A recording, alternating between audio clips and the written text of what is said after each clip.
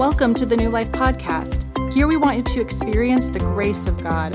So through this sermon, we hope to come alongside you as you grow in your relationship with Jesus. To learn more about New Life, please visit our website at newlifeonline.org. Here's today's message. So we're in a series called Supporting Casting. We're going to dive right in to our story today because I think this story is so rich and meaningful and powerful that even just sitting in the story. So I invite you, if you would, turn to Mark chapter 5. Mark chapter 5. We're going to look at a couple of characters. I'm cheating a little bit. Like we're going to look at more than one character today. But today we're going to look at the story of Jairus and the woman who along the way met with Jesus. So we're going to look at Mark chapter 5. If you don't have a Bible, please grab your phone and pull out a Bible app. I'd love to have you following because we're not going to put the words on the screen. We're going to really live in this story. So I invite you to turn with me to Mark chapter 5. And so I'm going to begin reading at verse 21. And so Jesus, he's been traveling around, he's been making a bit of a name for himself, and lots of things have started to happen. And so we're going to pick up the story right here in verse 21. When Jesus had again crossed over by boat to the other side of the lake, a large crowd gathered around him while he was by the lake. Then one of the synagogue leaders named Jairus came, and when he saw Jesus, he fell at his feet. He pleaded earnestly with him, "My little daughter is dying. Please come and put your hands on her so that she will be healed and live." So I want you to picture this. Here's a father. He's seeking Jesus. He's looking for Jesus. He knows, this is my last resort. So, picture his little daughter. She's about 12 years old. We don't see that in this particular text, but in Luke's version of this account, we find out she's 12 years old. And he's like, okay, she's dying. I don't know what else to do. I'm going to go find this Jesus guy. I don't know where else to turn. I don't know where else to go. And so I'm going to go to find him. Maybe he's the guy that they're talking about. And so he comes. And he's looking for Jesus, and he finally finds him. He's at the lake. He's just crossed over by boat, and it's like people are all there. Jesus, help my little daughter. Now notice, he falls on his knees. He comes pleading, Jesus, help her. Now Jairus, he's a synagogue leader. And that's important because this guy is one of prominence, of standing. Here he is on his knees. This guy of standing on his knees, coming, pleading with Jesus, please help my little daughter. This daughter, being 12 years old, is right about the time where she's going to start looking to get married. That's kind of what happens in the teenage years back then. And he's getting to the point where it's I've done my duty as a father. But here, that's being threatened. She's dying. So Jairus, it's where do I turn? Who else can I go to? He comes to Jesus. Have you had these moments, just like Jairus, where it's I don't know what else to do? When all hope seems lost? Where do we turn? What do we do? Where do we seek help from? Jairus is in one of those moments. He's I need to find some way to help my daughter. This is a dad who loves his daughter, who's trying to find some way to help her. Pick up the story again, verse 24. So Jesus went with him. Imagine that for a moment. Just that one little verse here, what that would have felt like. Yes, I'll go with you. Okay, let's go. Come on, we got to hurry. We don't know how much time we've got left. And so Jairus is leading him back to his house. Jesus is going with him. What good news in a bright moment. Jesus is going to come. Maybe he can do something. A large crowd followed and pressed around him. And a woman was there who had been subject to bleeding for 12 years. The repetition of 12. She's been bleeding for 12 years. She had suffered a great deal under the care of many doctors and spent all that she had. Yet instead of getting better, she grew worse.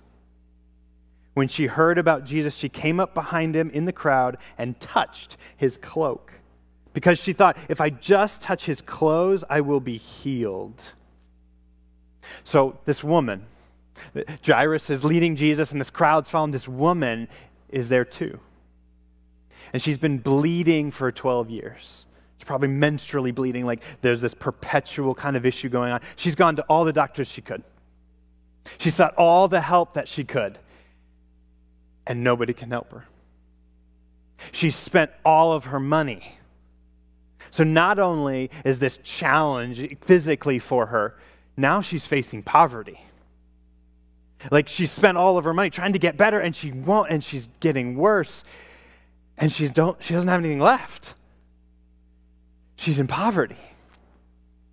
One of the other things you need to know is that she is socially ostracized. In the Old Testament, the Bible describes how we as God's followers, as the people of God, are meant to operate life a particular way. And in the book of Leviticus, one book we read all the time, right? Like, go to Leviticus. No. In the book of Leviticus, it describes how we're to keep ourselves pure. We're to do the right moral kinds of things, keep ourselves holy, but then we're also to keep ourselves pure. And there's nothing wrong with purity versus impurity, just so you know that. But a woman, when she's on her menstrual cycle, is technically impure. And so what she's supposed to do is just separate herself for a little while, and then once her cycle is over, she takes a bath, gets herself cleaned up, and then she's able to enter back in. And it's just the process of being pure. It's not wrong or right. There's nothing wrong with it. But there is a measure of like, okay, I have to step out for a moment. But this woman, 12 years, constantly being on the outside. She can't participate in the life of worship. She can't come to the temple. She can't do the things that everyone else is able to do. She is ostracized. And one of the other things that you got to know is that when someone is in an impure state, if you touch that person, if you come in contact with them, you're now in an impure state. And you've got to kind of clean yourself up too. She's not allowed to be in contact with people. She's not allowed to be around people. Like she could contaminate them. And over time, as these things are kind of like permeated into the culture, they get to the place where they think there's wrong that's here. And they're like, oh, don't be near me. Like, I don't want anything to do with you. And there's that social outcast status that emerges. That's this woman. She's got a physical issue that cannot be healed. She has spent all of her money, so now she's facing poverty. And now she is socially ostracized because of it. She is at her end. All hope seems lost for her too. And so what can she do? Where can she turn? Maybe this Jesus. I'm hearing about him. Maybe he can do something. And so she goes, and she's in the crowd, and she's coming in contact with people, which is against the rules. But there she is. She's in there, and she's like, if I could just touch his cloak, maybe I'll be healed. If I can just come in contact with him, maybe I'll be healed. So what does she do? She reaches out and touches his cloak. She gets close enough. She gets in contact. She's like, I can touch him. She comes into contact with Jesus. What happens? Verse 29. Immediately, her bleeding stopped. And she felt in her body that she was freed from her suffering. Instantly. Immediately, she felt it. She felt the change. Something happened. She touches him, and it's different. It's different. All hope was not lost for her. She comes in contact with Jesus. She touches his cloak, and instantly, she's healed. Now, I don't think there was anything magical about Jesus' cloak. I don't think there was anything special. It was just, I think, that God saw her and honored what she was doing. And so she's healed. But that's not the end of the story. Verse 30. At once, Jesus realized that power had gone out from him. He turned around in the crowd and asked, "Who touched my clothes?" Verse 31.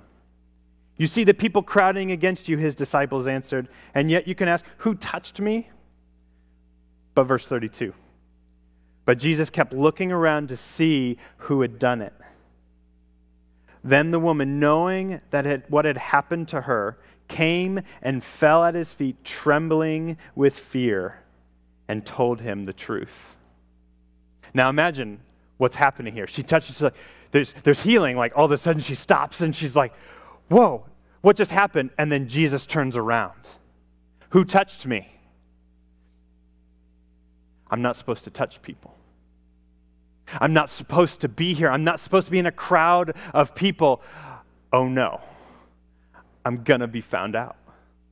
Imagine the panic that happens in the middle of this elation. Like she's like, "I've just been healed, but yet he's looking for me." And there's all these people, and the disciples are like, "Oh, there's so many people. Like, why are you asking?" No. I know someone touched me. I know what just happened. And she's realizing, I can't hide. I've been healed, but maybe I've done something wrong. So she's trembling. She's afraid. She comes forward and falls at his knees. Falls on her knees in front of him and tells him the truth. "It was me. I touched you, but you healed me. I've been bleeding for a really long time. I had no solutions. There's nobody who could help me. But then I touched your cloak, and I've been healed." She gets it all out there. How does Jesus respond? What's going to be the next thing that he says? Verse 34. He said to her, "Daughter, your faith has healed you. Go in peace and be freed from your suffering." Daughter. This woman likely wasn't young. If she's been bleeding for 12 years and kind of the situation that we get in a little bit more detail we get in like Luke's account, she's probably the same age as Jesus, maybe even older. But he looks at her and he says, "Daughter." Not, "You shouldn't have touched me. How dare you? You need to stay away from me." No. Daughter. Jesus extends that relationship, makes that connection, and invites her in with this intimate, affectionate word, "Daughter." Daughter, your faith has healed you.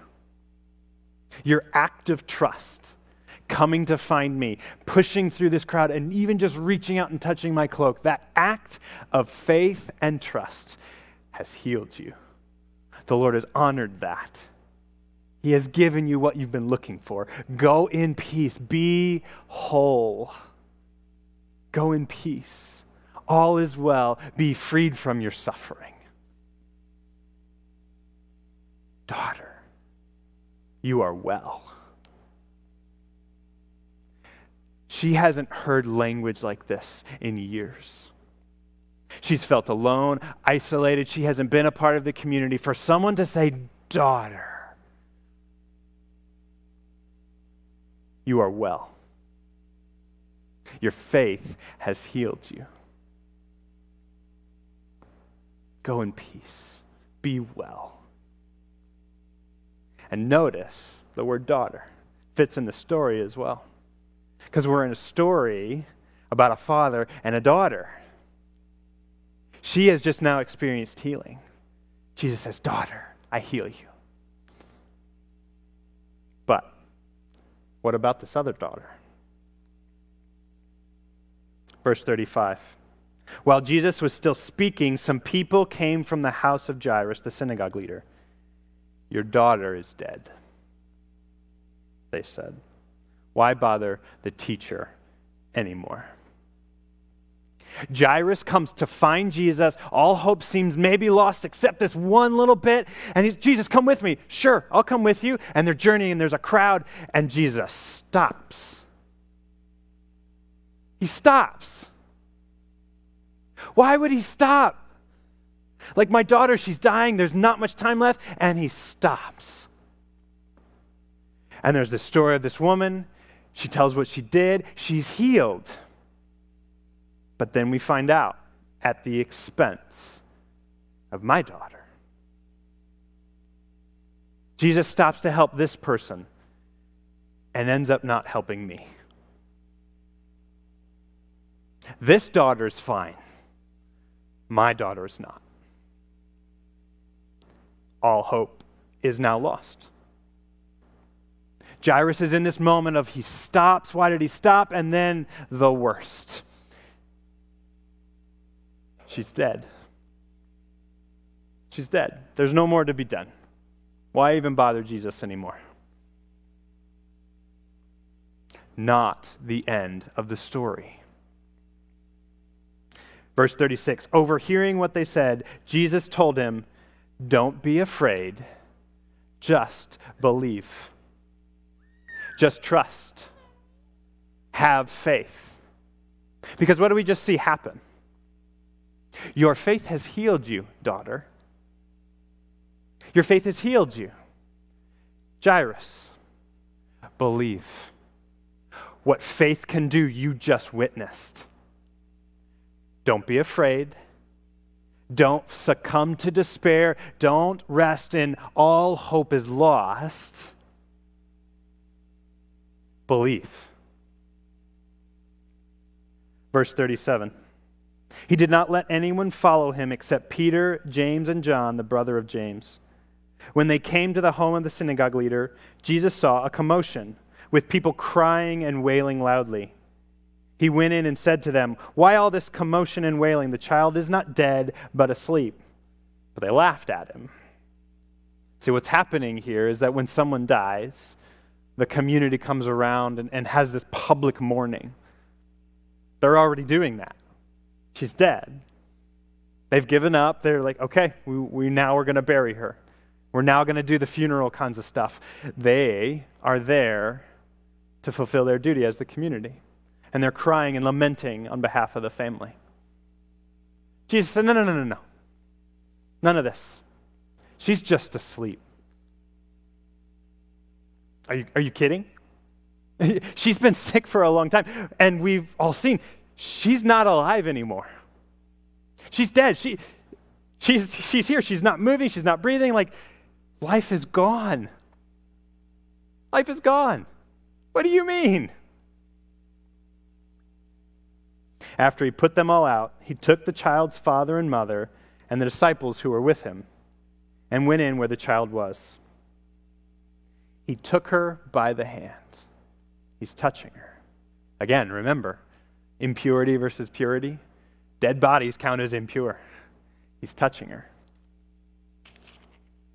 And he said to her, "Talith cum," which means, "Little girl, I say to you, get up." Immediately, the girl stood up and began to walk around.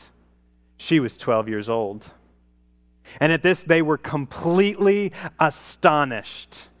He gave them strict orders not to let anyone know about this, but told them to give her something to eat.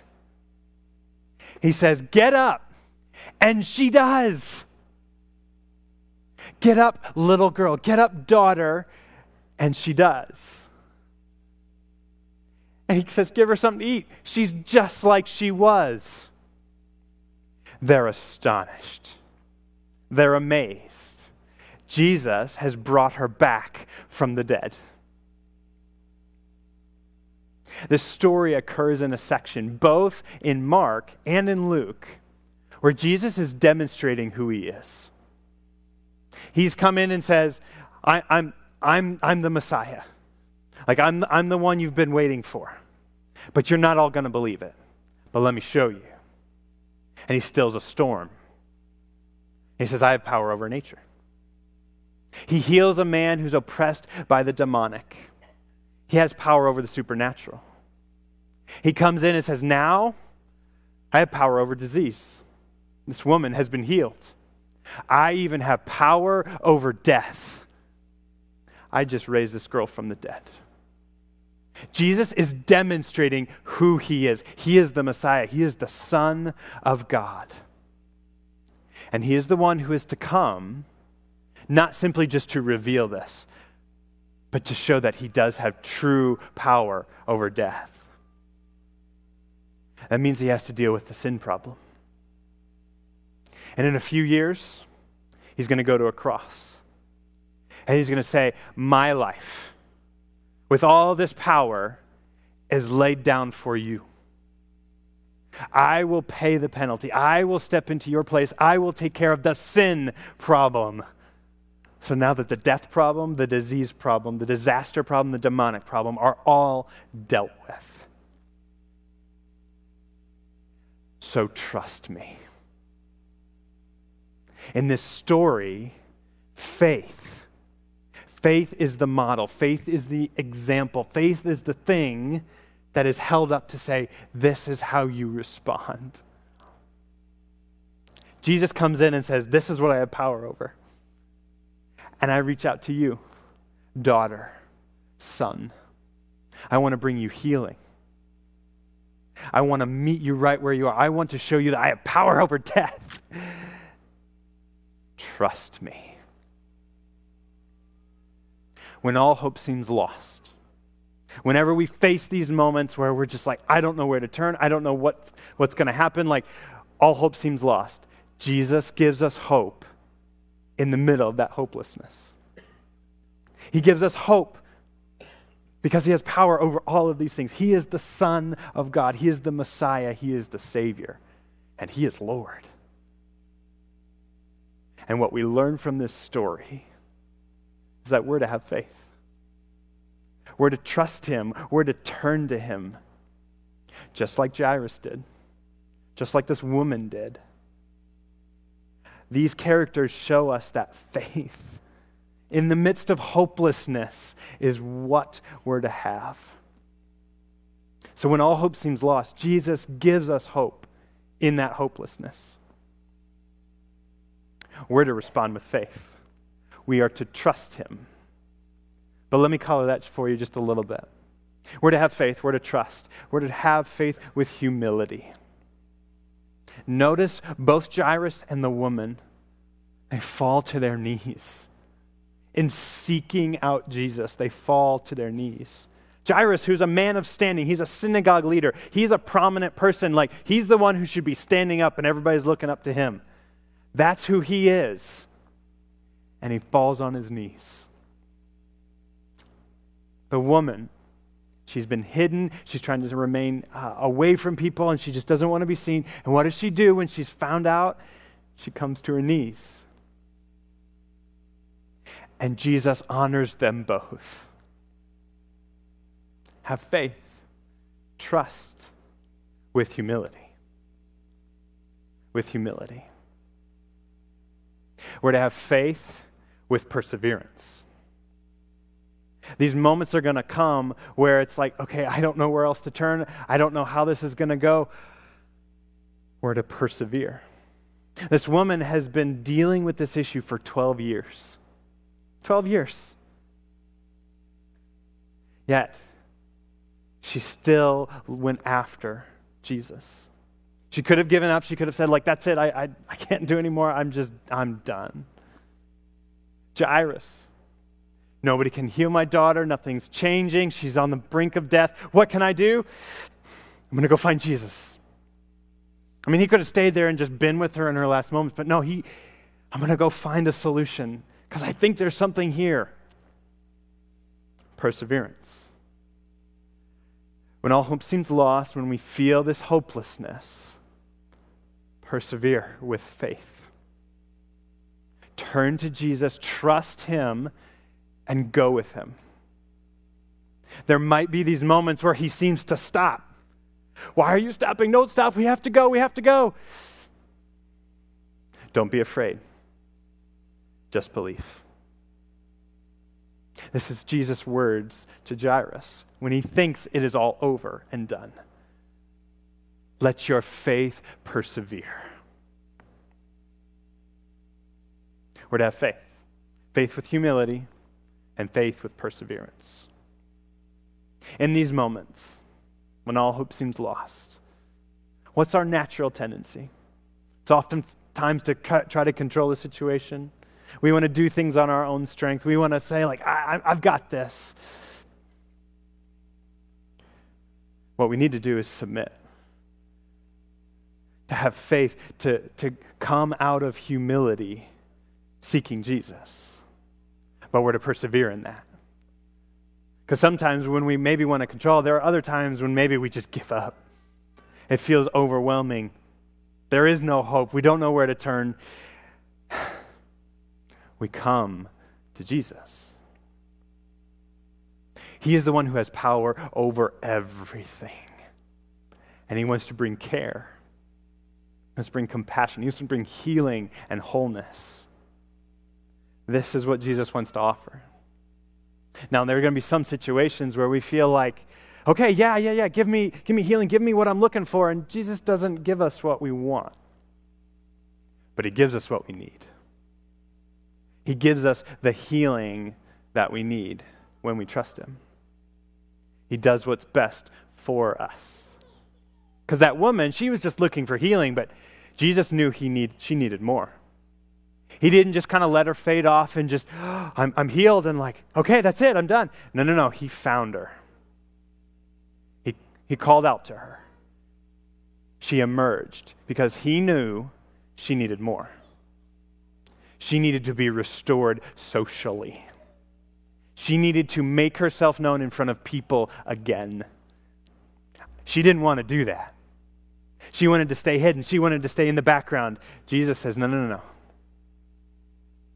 You need something else. You need to be seen. You need to be acknowledged. You need to hear me say, daughter. This is what Jesus does. He gives us what we need. So, church family, what are these moments for you? I imagine you thought of a situation, maybe thought of a story, a moment in your life where you just remember, like, I felt hopeless. I didn't know where to turn. I didn't know what to do. There is no situation that Jesus cannot overcome, that he cannot bring healing and wholeness. When we operate with faith, when we bring humility and perseverance with it, Jesus meets us in that. And he says, I bring you hope. When all hope seems lost, Jesus brings us hope. This is the good news of this story. This is the good news for us.